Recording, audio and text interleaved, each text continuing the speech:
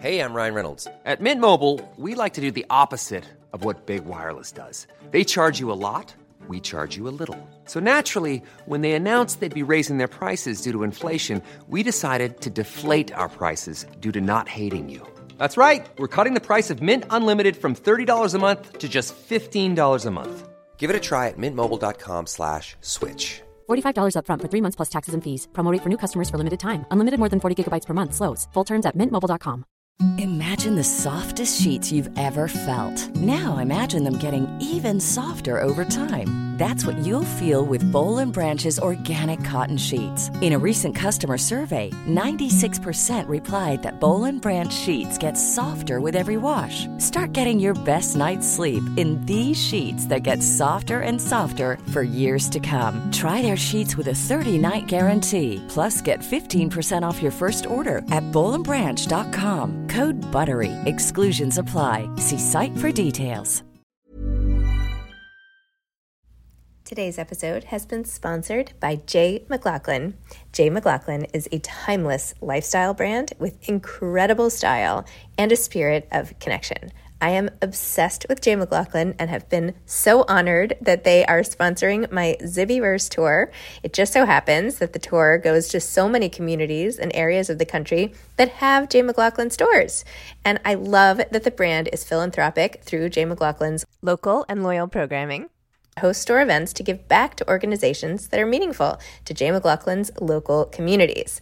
I also love the fact that the clothes are just so chic. They make me feel polished and modern, and the best part is that most of the line comes in fabrics that don't wrinkle.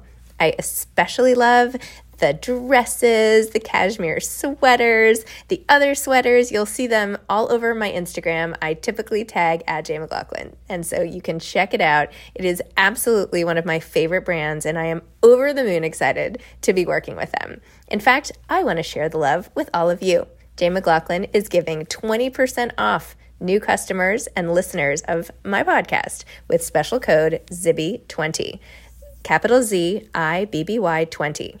That's 20% off for new customers and listeners of the podcast with special code capital Z ZIBBY20.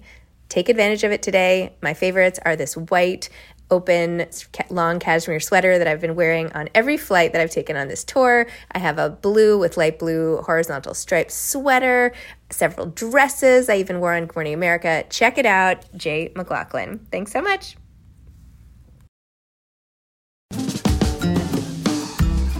Hi, I'm Zibby Owens, the creator and host of the award-winning podcast that you're listening to right now. Thank you so much, called Moms Don't Have Time to Read Books.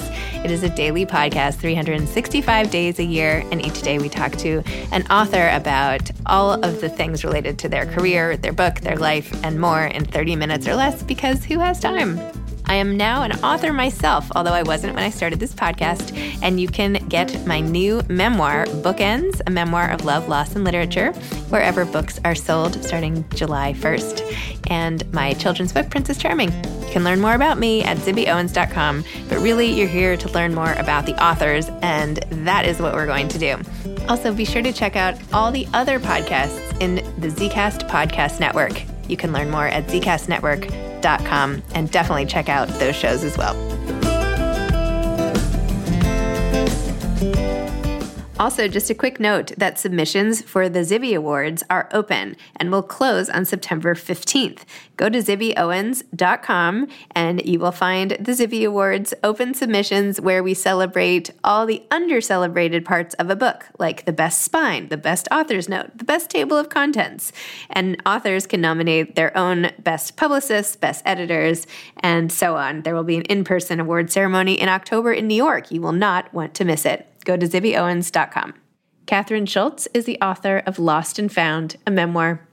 Kathryn is a staff writer at The New Yorker and the author of Being Wrong. She won a National Magazine Award and a Pulitzer Prize for, quote, the really big one, her article about seismic risk in the Pacific Northwest. Lost and Found grew out of Losing Streak, a New Yorker story that was anthologized in the Best American Essays. Her work has also appeared in the Best American Science and Nature Writing, the Best American Travel Writing, and the Best American Food Writing. A native of Ohio, she lives with her family on the eastern shore of Maryland. Welcome, Catherine. Thank you so much for coming on Moms Don't Have Time to Read Books to discuss Lost and Found, a memoir. Thank you so much for having me on the program. FYI, this was one of the titles that I was going to call my memoir Bookends, which is coming out. I was like, I want to call it Lost and Found. And anyway, it was taken by you. So that is so funny. Well, I gather you can't copyright a title, so feel free to use it also. But although yours sounds lovely, I wouldn't change it. No. It's great. And it is a great title. So there you go. And as is the cover and everything. Okay. So your reflections on the concepts of loss and being found and your last section were very thought-provoking and interesting. And you are, oh my gosh, just such an introspective. I mean, it's almost like I feel like I learned so much. You brought in so much knowledge in addition to your own personal experience. So anyway, why don't you tell listeners, if they don't already know, what Lost and Found is about? Sure, I would be happy to. So Truth in Advertising, we were discussing the title, and the title actually tells you quite a lot about how the book works.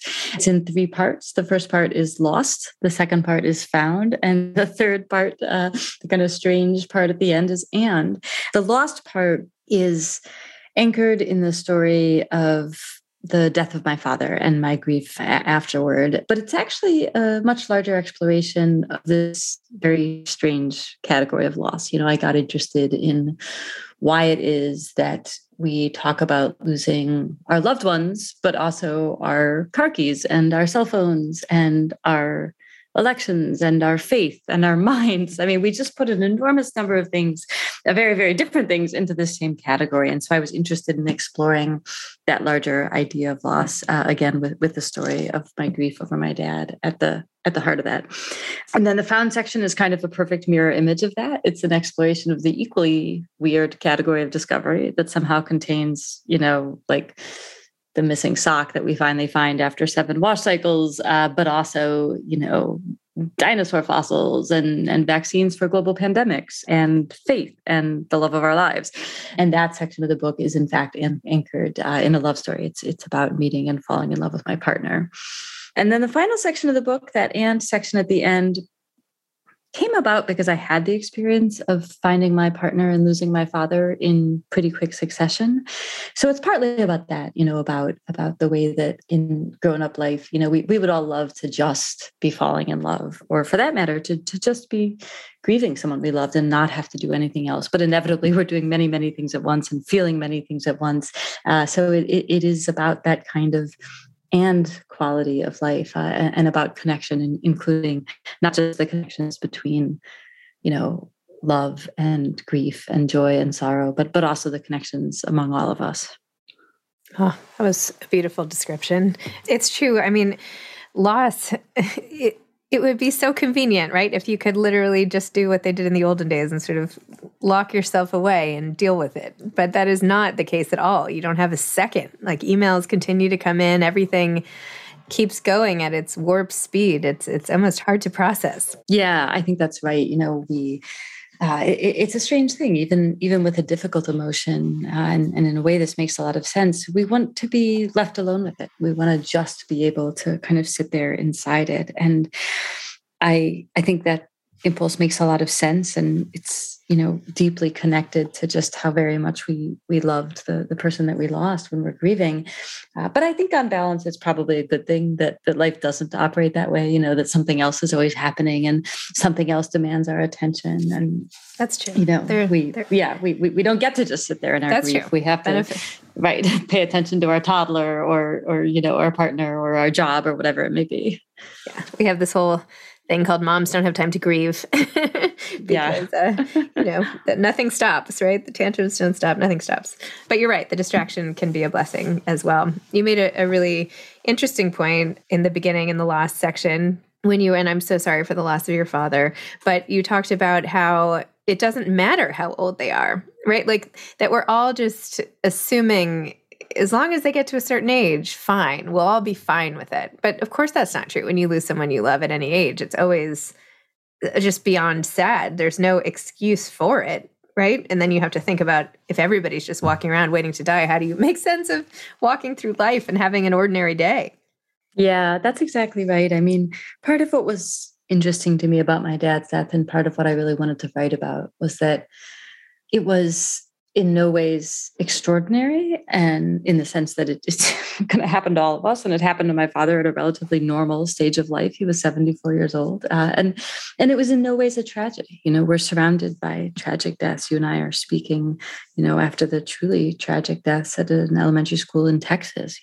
Children dying is a tragedy. Someone being cut down young of a disease or an accident is, or an act of violence is a tragedy.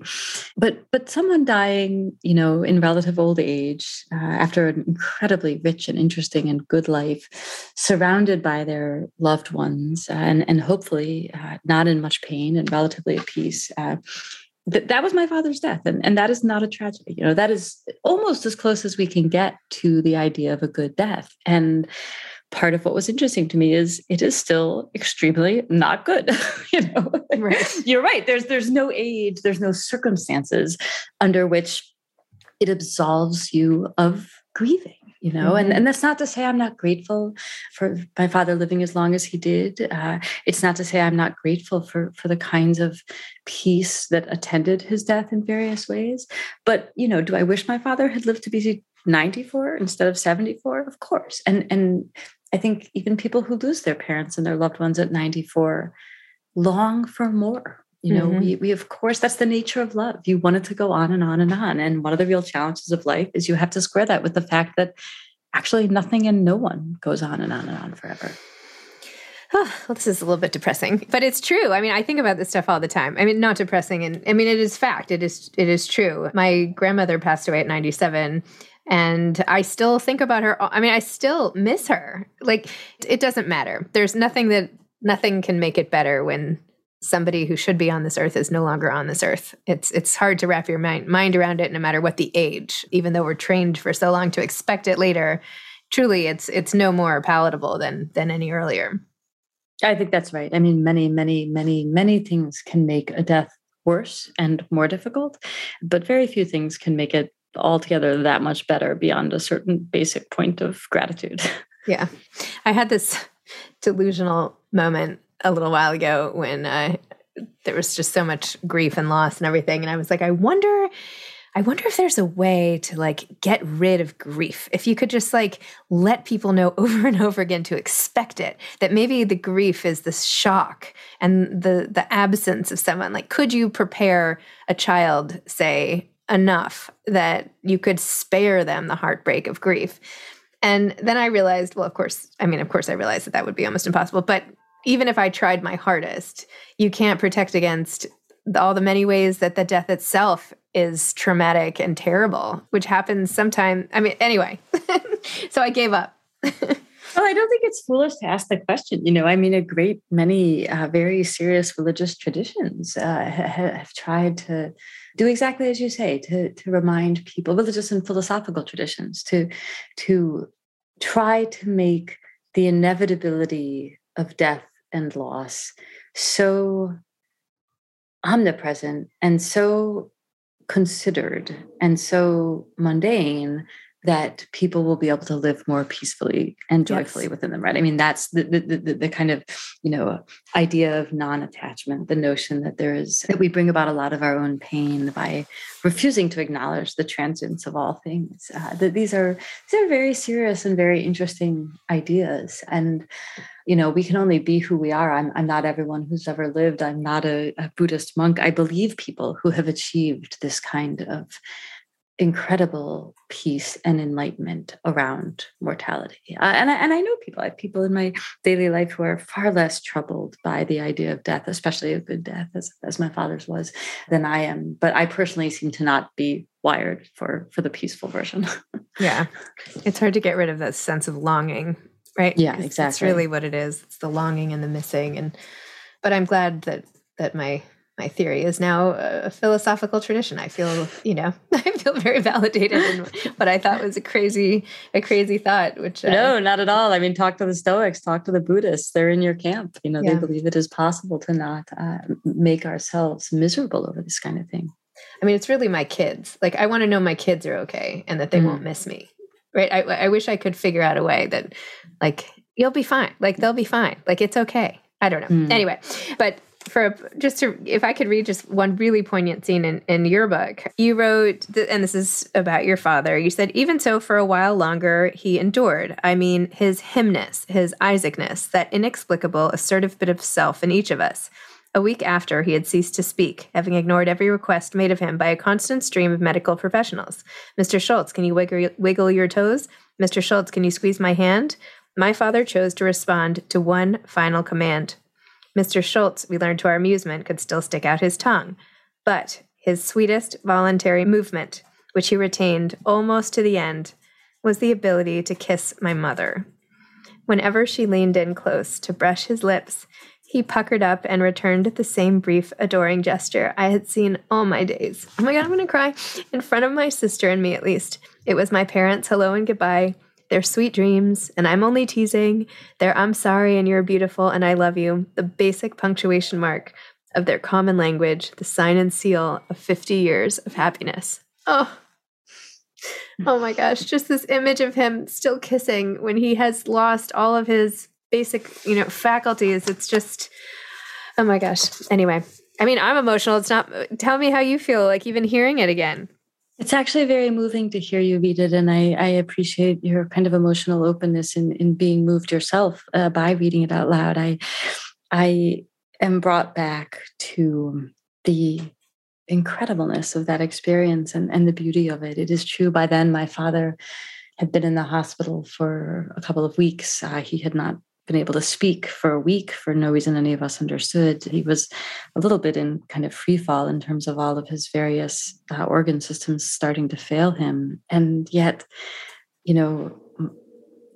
my mother's presence just jolted alive in him some very deep and fundamental and long-standing impulse of love and tenderness and connection. And it's true what I say. It was one of the last things he was able to do was return her kiss. And it was just so beautiful. I mean, a lot about grief is not beautiful. A lot about dying is not beautiful. But a few things are. And the capacity of that love to endure that way and to make itself manifest all the way to the end was very, very beautiful to me. Oh. Well, I'm so grateful that you wrote it. In a way, it gives a lot of hope, right? That despite things that factually don't even make sense, that affection and love and feeling and all of that can sort of break through. So I'm glad you got to see that, and I'm glad you had that as a model of a relationship, especially as you then share with us about your own relationship starting and how that goes. I mean, I feel like there's two schools of thought. One is my parents were so happy I can never have something as great. Why try? And another is my parents were miserable. I'm determined to have a happy relationship, right? So how do you feel like the model of having very happy parents has affected you? Hey, I'm Ryan Reynolds. At Mint Mobile, we like to do the opposite of what Big Wireless does. They charge you a lot.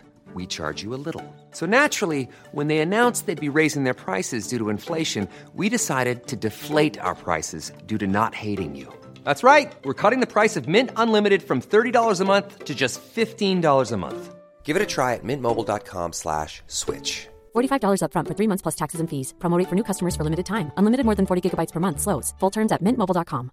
Mom deserves better than a drugstore card. This Mother's Day, surprise her with a truly special personalized card from Moonpig. Add your favorite photos, a heartfelt message, and we'll even mail it for you the same day, all for just $5. From mom to grandma, we have something to celebrate every mom in your life. Every mom deserves a Moonpig card.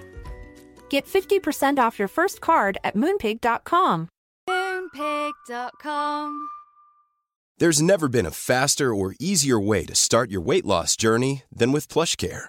PlushCare accepts most insurance plans and gives you online access to board-certified physicians who can prescribe FDA-approved weight loss medications like Wegovy and Zepbound for those who qualify.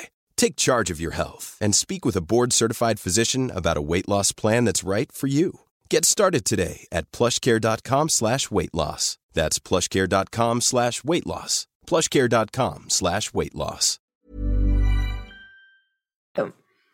Oh, I just feel incredibly fortunate. I think that the behavior we grew up around is incredibly influential. I'm obviously not the first or only person to think this, but I think that of all the kinds of privilege and good fortune that we talk about today, and I'm lucky, I'm mindful, I'm the recipient of most of those, frankly. I think one of the great privileges you can grow up with is the privilege to grow up in a happy family. Mm-hmm. And I saw my parents, not of course just on my dad's deathbed, but all of my days, loving each other and being tender to each other and taking care of each other, which isn't to say they didn't fight or have difficult moments or have differences. They were very different people in some ways, but they adored each other and they did not hide that adoration. And to be honest, I think even the hard moments, even watching them fight or disagree or navigate the ways that they were very, very different over years and decades taught me everything I could possibly need to know to build a happy relationship myself. And it gave me something to aspire to. But beyond aspiration, I just think some of it is just, it's given, it's wired into you. It's your sense starting from your earliest days of what love looks like and what it feels like and what it is. And I think that's an incredible gift to give to children. And I am so grateful for that here, in my own marriage. And it's interesting, I hope that neither my partner nor I encounter a deathbed for, preferably another, 800 or 900 years. But it is so easy for me to believe that the last impulse in my body would be, and my brain and my heart would be to return her kiss. I just feel like, the kind of solace and comfort and connection and sharing that happens in a relationship. Like I know in my, full, healthy current capacities that, all I ever want to do is go to bed curled up against her at night and wake up and see her first thing in the morning. And somehow that feels like a mundane daily truth, but also like the deep existential one. Like, of course, she would be where I would turn, at every beginning and ending, not just of the days. So I can understand my parents' love, and I'm grateful for it because in some very concrete ways, I feel like it enabled mine. Oh, man, this is like a tissue fest for me here. I'm like, sorry about that. No, it's poignant and beautiful in such a nice way. It really is. Switching gears, as they say, for a moment. You are the winner of the Pulitzer Prize, staff writer for The New Yorker. What was it like to win the Pulitzer Prize? I mean, that is such a big deal. Can you tell me about that experience a little bit? Yeah, I'd be happy to. I mean, you'll appreciate in the context of this conversation, one of my overarching and enduring feelings about it is I'm unbelievably glad it happened while my dad was still alive. My dad just adored and doted on his children. And in the most wonderful possible way, my dad would have adored and doted on us, my sister and me, even if, far from ever winning a prize, he had been, bailing us out of jail once a month. He loved us, and he loved us unconditionally and wanted nothing more than, for us to be happy and to live meaningful lives. But it was a great pleasure for me. I think I can't overstate the extent to which the pleasure of winning that was the pleasure of getting to call my parents and tell them. But it was really thrilling. I mean, I will not lie about that. I was, at home work on a piece on some random Sunday night, and my cell phone rang, and I picked it up and looked at it, and it said David Remnick's cell phone. And, when David Remnick is calling you on his cell phone, either you're extremely behind on a piece, which is not uncommon for me, or something interesting is happening. So it was really, really thrilling. And, my partner and I lived down in Maryland. This is before our baby was born. So we had the luxury of being able to just kind of get in the car right away and head up to New York. And she was thrilled and incredibly sweet about it and convened a bunch of friends up there. So yeah, it was an absolute thrill. Of course, an absolute honor. And I'm really mindful of the incredible work my colleagues, I don't just mean at the New Yorker, obviously my colleagues in the broadest sense, my fellow journalists, just produce so much amazing work every year. And it's quite hard to feel like something as capricious as a prize is ever like truly earned, but I'm certainly very honored. Oh, that's so nice. I mean, there is something to that, right? If you won something so important but couldn't share it with the people closest to you in your life, like would you still, like, would it matter? Do you know what I mean? Like, like it, I mean, I guess it probably would. I mean, I guess I would take the Pulitzer Prize, but you know what I mean? Like there's part of it is the sharing of success. Absolutely. I know I was talking to my husband about that. He lost his mother to COVID, and it's been almost 2 years. And, my grandmother, who I mentioned, who I was extremely close to, who was 97, and she was like my biggest advocate for writing, always asking me if I was writing, and I've been trying to sell this book for so long, and I just got the final copy, and I was like, oh, she was so close. She waited till she was 97. I still couldn't pull this thing off in time, I was just like, I'm so sad that she just missed it, like, because she would have been more excited for me than anyone on the planet. And my husband was like, that's how I feel with my mom. He's a producer, and he just like has this movie, and he's like, that's how I feel about my mom. How could she not be seeing it? So I don't know. Our only consolation to each other was sort of like, well, they still know, and on some level, we feel like they're with us and that they know and that they are happy. But I don't know. There is something to sharing the victory of those who came before us and who are our biggest fans. So I'm so happy your dad was there. Yeah. I mean, obviously for me, the most acute form of that has nothing to do with professional success of any kind. It's that, my father did not get to meet my daughter, and she, of course, will never get to meet him. And that is, there's nothing to be done about it. It is what it is. But of course, I know that she would have brought him so much joy, and he would have brought her so much joy. He loved babies, and I know she would have just adored him. And I often yearn literally for even just, one picture, like one moment together that I could point to for her and say, that's you with your grandpa. Oh, I'm so sorry. Oh, do you believe it's okay? We talk a lot about, but who he was, and I know, but I'm still sorry. I'm still, I'm still sad for all of you that you don't get to have that. Do you feel on some level that like he's still here in some way? Do you believe in that at all, or that he's watching over that the people who have passed, that there's something more than science can explain?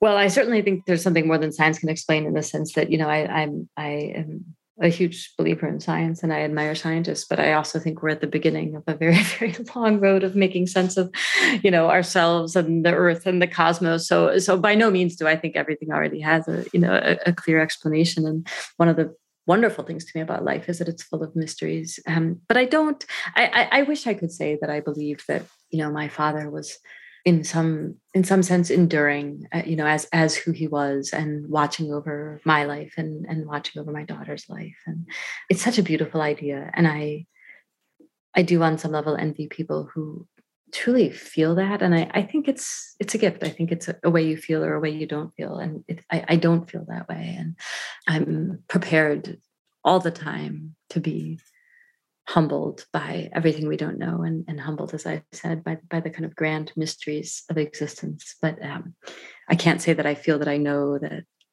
my dad in some form still exists and knows what's going on in my life. And I know your examination of all of this is in the book, and, you wrestle with some of these topics, but I don't know.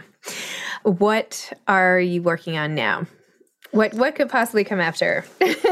Well, moms don't have time to like fill in the blank, right? So, yeah, exactly. What am I working on? Mostly, I'm still just, trying to be a part of the grand adventure of this book coming out into the world, and talking to folks like you and your listeners, and really enjoying hearing from readers of this book, which has been a real pleasure of publishing it. I heard a lot of other people's grief stories and a lot of other people's love stories, and that's been really delightful. So most of my attention is still on that. I am, back at the magazine trying to, eke out some pieces when I can, but mostly I'm still focused on the book right now. And that is just fine. Do you have any advice for aspiring authors?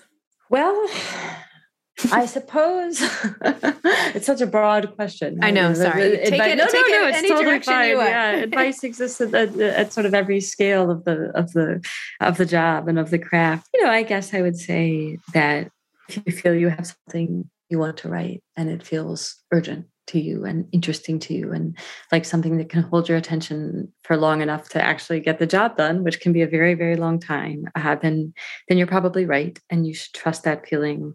And beyond that, there are so many things to be said about how to write well and how to build communities of writers and how to find editors and how to get your work done. And all of that is incredibly important, but none of it is important as simply sitting down in the chair and doing the writing. That is nothing can happen and nothing matters in terms of a literary community or the publication process or refining something you have written. Nothing can happen until you sit down and, to the best of your abilities, commit your thoughts to the page. So mostly my advice is just that old school advice of like, sit down in the chair.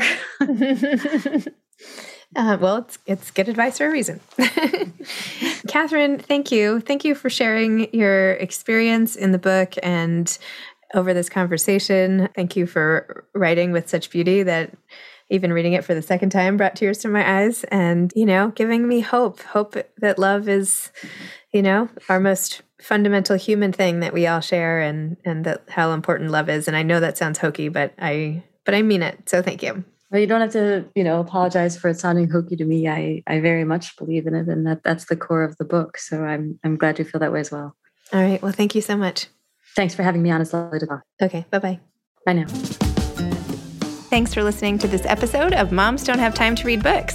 Don't forget to follow me on Instagram at Zibby Owens and at Moms Don't Have Time to Read Books.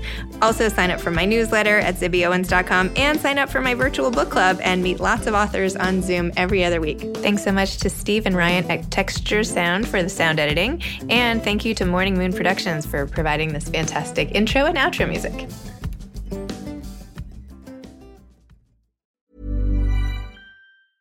Even when we're on a budget, we still deserve nice things. Quince is a place to scoop up stunning high-end goods for 50 to 80% less than similar brands. They have buttery soft cashmere sweaters starting at $50, luxurious Italian leather bags, and so much more. Plus, Quince only works with factories that use safe, ethical, and responsible manufacturing. Get the high-end goods you'll love without the high price tag with Quince.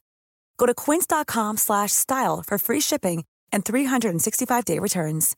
Mom deserves better than a drugstore card. This Mother's Day, surprise her with a truly special personalized card from Moonpig.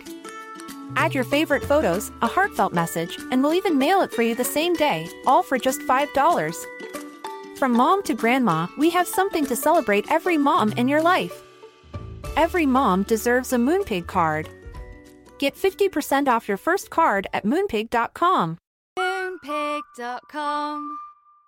Mom deserves the best, and there's no better place to shop for Mother's Day than Whole Foods Market. They're your destination for unbeatable savings, from premium gifts to show-stopping flowers and irresistible desserts. Start by saving 33% with Prime on all body care and candles. Then get a 15-stem bunch of tulips for just $9.99 each with Prime. Round out Mom's menu with festive rosé, irresistible berry chantilly cake, and more special treats. Come celebrate Mother's Day at Whole Foods Market.